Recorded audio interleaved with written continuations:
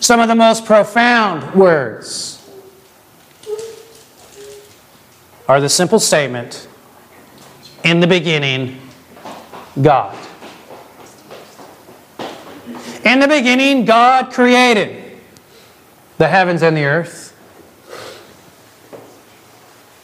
In the beginning was the Word, and the Word was with God,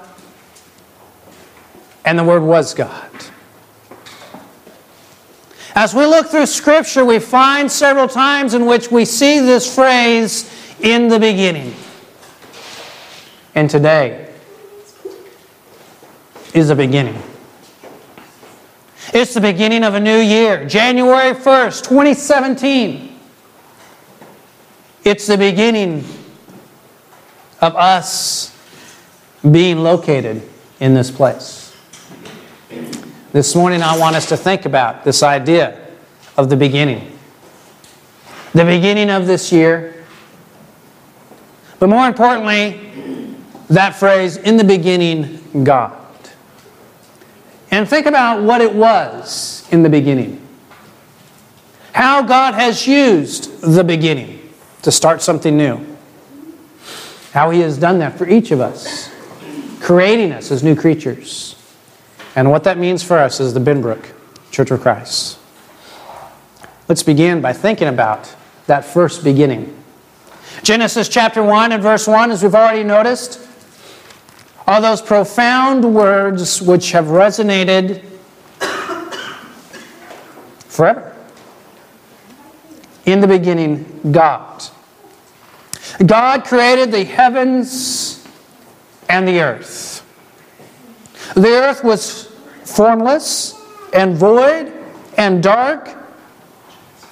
And darkness was over the surface of the deep, and the Spirit of God was moving over the surface of the waters.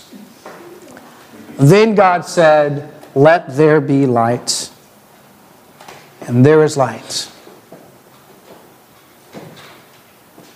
God is in control.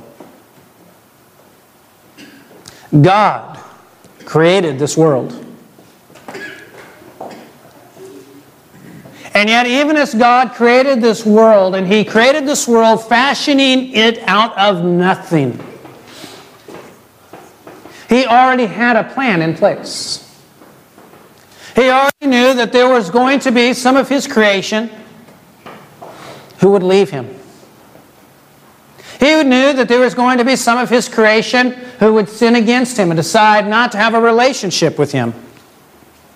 He knew that there was going to be sin and rebellion in the world, and He had a plan even before He said, "Let there be light." God had a plan from before the beginning. And in the beginning, there was God. God the Father and God the Son. And so, as we've already mentioned, that second great passage that talks about in the beginning, John chapter 1 and verse 1, we learned that Jesus was there. And Jesus was there in the beginning, acting as the Creator God. Notice carefully what John tells us, John chapter 1 and verse 1. In the beginning was the Word, and the Word was with God, and the Word was God. He was in the beginning with God. Now notice this very carefully as we look at verse 3. He says, all things came into being through Him. That is, through the Word. And apart from Him, nothing came into being that has come into being. In Him was life, and the life was the light of men. The light shines in darkness, and the darkness did not comprehend it. John is drawing powerfully upon that opening phrase of Genesis. In the beginning, God created the heavens and the earth, and God said, "Let there be light," and there was light. There was another light. Not the great light that lit up on that first day of that first year, of that first week.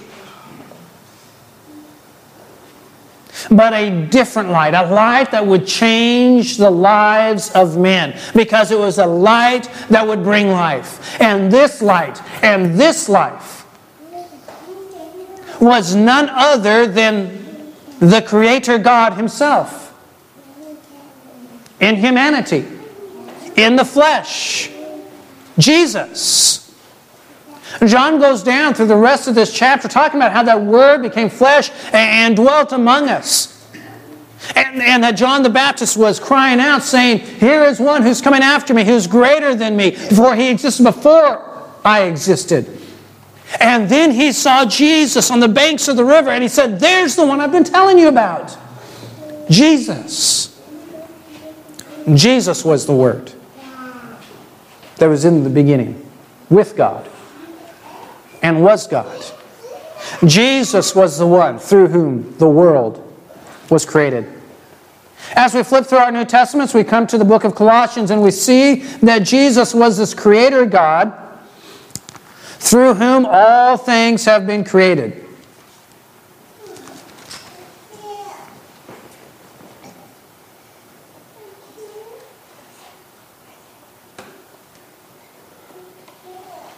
Paul tells us in Colossians chapter 1, verse 15, speaking of Jesus, that He is the image of the invisible God, the firstborn of all creation.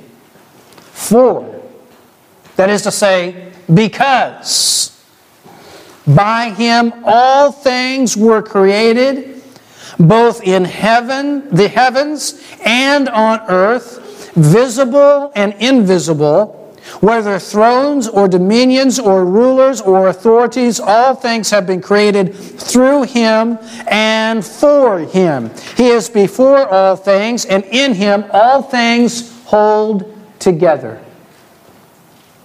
Jesus was the Creator God. And yet, as the Creator God, He was the one who was willing to die to give us life.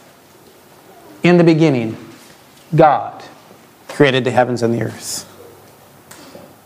Jesus. God the Son. And so we see this idea of in the beginning. In the beginning we were created. And we were created by this God. And yet there is a new beginning that we all have an opportunity to participate in and to be a part of. Notice what Paul says again, this time in 2 Corinthians chapter 5. I want you to notice first of all this key verse, then we'll back up and we'll look at the context of 2 Corinthians chapter 5. But notice what Paul tells us, 2 Corinthians chapter 5 and verse 17. He says, therefore, if anyone is in Christ, he is a new creature. The old things have passed away. Behold, new things have come. Now, all these things are from God, who reconciled us to Himself through Christ, who gave us the ministry of reconciliation. This is the new beginning. This is the new beginning that each of us has in our life. We have an opportunity to be something new. Because when we are in Christ, we become united with Jesus in His death, burial, and resurrection. We become a new creature. Paul says all those things that existed before, they've been done away with. They are old things. I don't care what they were in your life.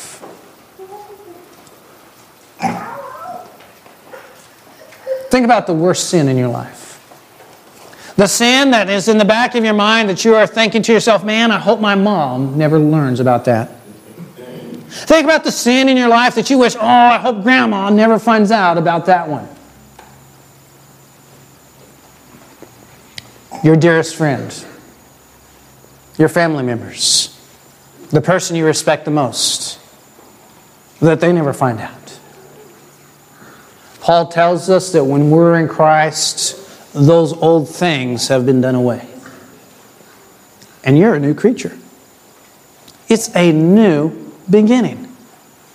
Now, as we back up from 2 Corinthians chapter 5 and we begin to look at the text a little bit more, we see why it is a new beginning. How how it is that we are new creatures. Notice what he says as we continue in verse 19. Namely, that God was working in Christ, reconciling the world to Himself, not counting their trespasses against them. There's that forgiveness of sins. And He committed to us the word of reconciliation. Therefore, we are ambassadors for Christ, as though God were making an appeal through us. We beg you, on behalf of Christ, be reconciled to God. He made Him who knew no sin to be sin on our behalf, so that we might become the righteousness of God in Him. Jesus, who knew no sin, because He didn't experience sin. Oh, Hebrews tells us that He was tempted in every way as we are, yet without sin. He knew what the temptation was. He knew what the trials were. He experienced all of those same types of things Himself. And yet He experienced those things and was able to walk through life without committing sin. And so God made Him who knew no sin to become sin. That is to say, when He was on the cross, He carried the weight of all of our sins so that we could be reconciled back to God. As we continue to back up from the passage, we notice what this means for us. Look at verse 11 following, 2 Corinthians chapter 5. Paul says, therefore, knowing the fear of the Lord, we persuade men, but we are made manifest to God. I hope that we are made manifest also in your consciences. We are not commending ourselves to you, as he speaks to the Corinthian church, but are giving you an occasion to be proud of us, so that you will have an answer for those who take pride in appearance and not in heart. For if we are beside ourselves, it is for God. If we are of sound mind, it is for you. For the love of God controls us. Having concluded this, that one died for all, therefore all died. And He died for all, so that they who live might no longer live for themselves, but for Him who died and rose again on their behalf. Did you notice that? Verse 15. One of the hardest passages in the New Testament to live by. Notice what Paul says there again. He died for all. That is to say, Christ died for all, so that they who live might no longer live for themselves, but for Him who died and rose again on their behalf. Oh, the first part of that phrase is great. The first part of that phrase is wonderful. It says that Jesus died for me, and He took away my sin, and it's easy for me to say, oh, that's awesome. That's good stuff. I am glad that Jesus died for me and that my sins are done away with. That's the easy part. But the hard part is the rest of the sentence, the rest of the phrase, when Paul says He did that so that those who live through Him would no longer live for themselves, but live for Him who died and rose on their behalf. I am a new creature because my mind changes from doing what is pleasing to myself. My mind changes from doing what I want to do. My mind changes from doing what I think is best for myself to how can I live my life to serve God. To change from thinking about how I can have all my needs met, have all my desires met, make myself happy, to what can I do to bring glory to Christ?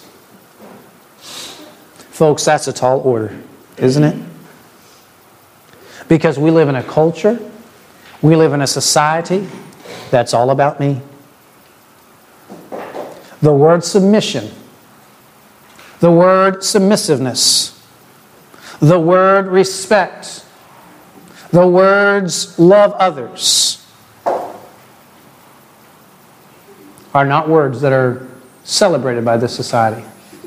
Oh, the idea of love everyone is out there, but that's different than putting others first. That's different from putting God first. It's hard for us to do that. It's hard for me to make a decision. Should I go and do this thing over here? See, if I was just making the decision based on what do I want to do, that would be an easy decision for me to make. I could say, this is what I'm going to do. This is what I want to do. I'm going to do it. And then I go and do it. But you see, being a new creature, no longer do I make that sort of a decision. Instead, I think to myself, is that going to glorify God? Is that going to serve God? And when I'm a new creature, I think to myself, no longer, what is over here that I want to do that's going to please myself, but what can I do to serve God? And sometimes that means I'm going to sacrifice my time. Sometimes that means I'm going to spend 3 days in a row putting in flooring and hitting my finger with a large hammer. Sometimes that means I'm going to spend hours, days perhaps, making a beautiful piece of furniture for somebody else to use. Sometimes that means I'm going to go to an apartment complex and I'm going to give somebody else some food, with the goal that maybe, just maybe, out of some of those that I give pizza to once a month, I might meet someone that wants a Bible study. I mean, sometimes I'm going to get up early on a Saturday morning. I'm going to take some door hangers and I'm going to put those out in Benbrook. And I know that 99.999% of those folks are going to take that thing off the door and throw it in the trash can. And some of them might even call up to the church building and say, why'd you put that on my door for? In the hopes that perhaps just one or two folks take that off their door. And they say, you know what, I've been thinking about whether or not I need to go to church. And they see the website, and they go to the website, they find where we're meeting, and they decide to come and join us. Sometimes it means we might do other service projects. Sometimes it means that we might have Bible studies at times that aren't convenient for me, so that I can have an opportunity to teach someone the gospel. Because the gospel message is that in the beginning, God had a plan. One last passage, Ephesians chapter 1, verse 4.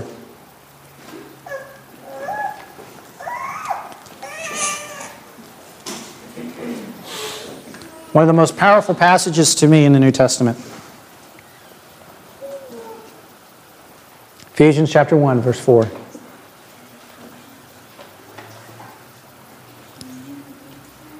Paul was good at speaking Greek and Hebrew, but he was bad at English grammar.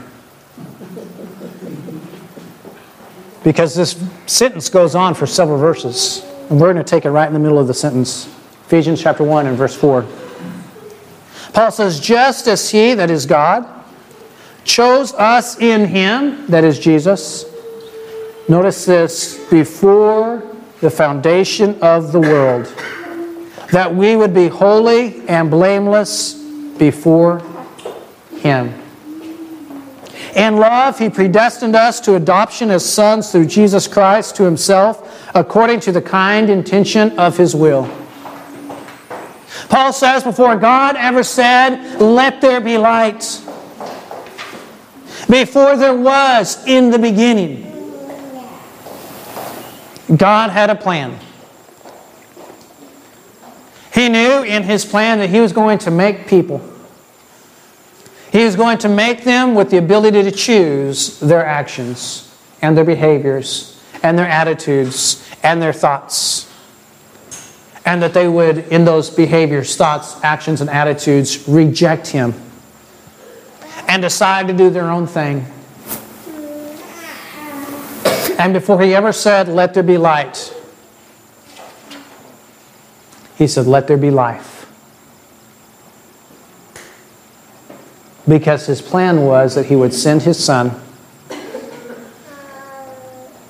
the very Creator God, to come to this earth, to die, and to rise again, to show His power over death, so that we could have life in God and be that new creature.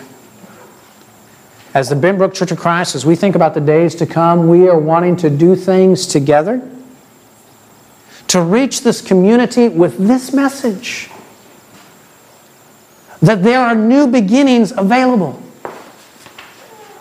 New beginnings of, regardless of what has transpired in your life before, God can make you a new creature. And you can change your outlook in life. You can change the way you live your life to serve God so that you can be His son or His daughter, with the hope of someday going home and living in His house and living with Him forever. This is a new beginning for us because we're in a new building. We're actually in Benbrook now. Woohoo! And we want to reach this community with the gospel. That's why we planted this church a little over a year and a half ago. And as we move forward, we're going to do some things together. We're going to serve together with the notion of glorifying God, accomplishing His work. We want to be a church that grows together, matures together. We look forward to the day when we have deacons and elders, and we're running and gunning all the time to serve God and to accomplish His work. We are at a beginning, a new beginning, and we look forward to what comes ahead. If you're here this morning and you have any needs for the prayers of the church or any other need, we invite you to come. Together, we stand and sing.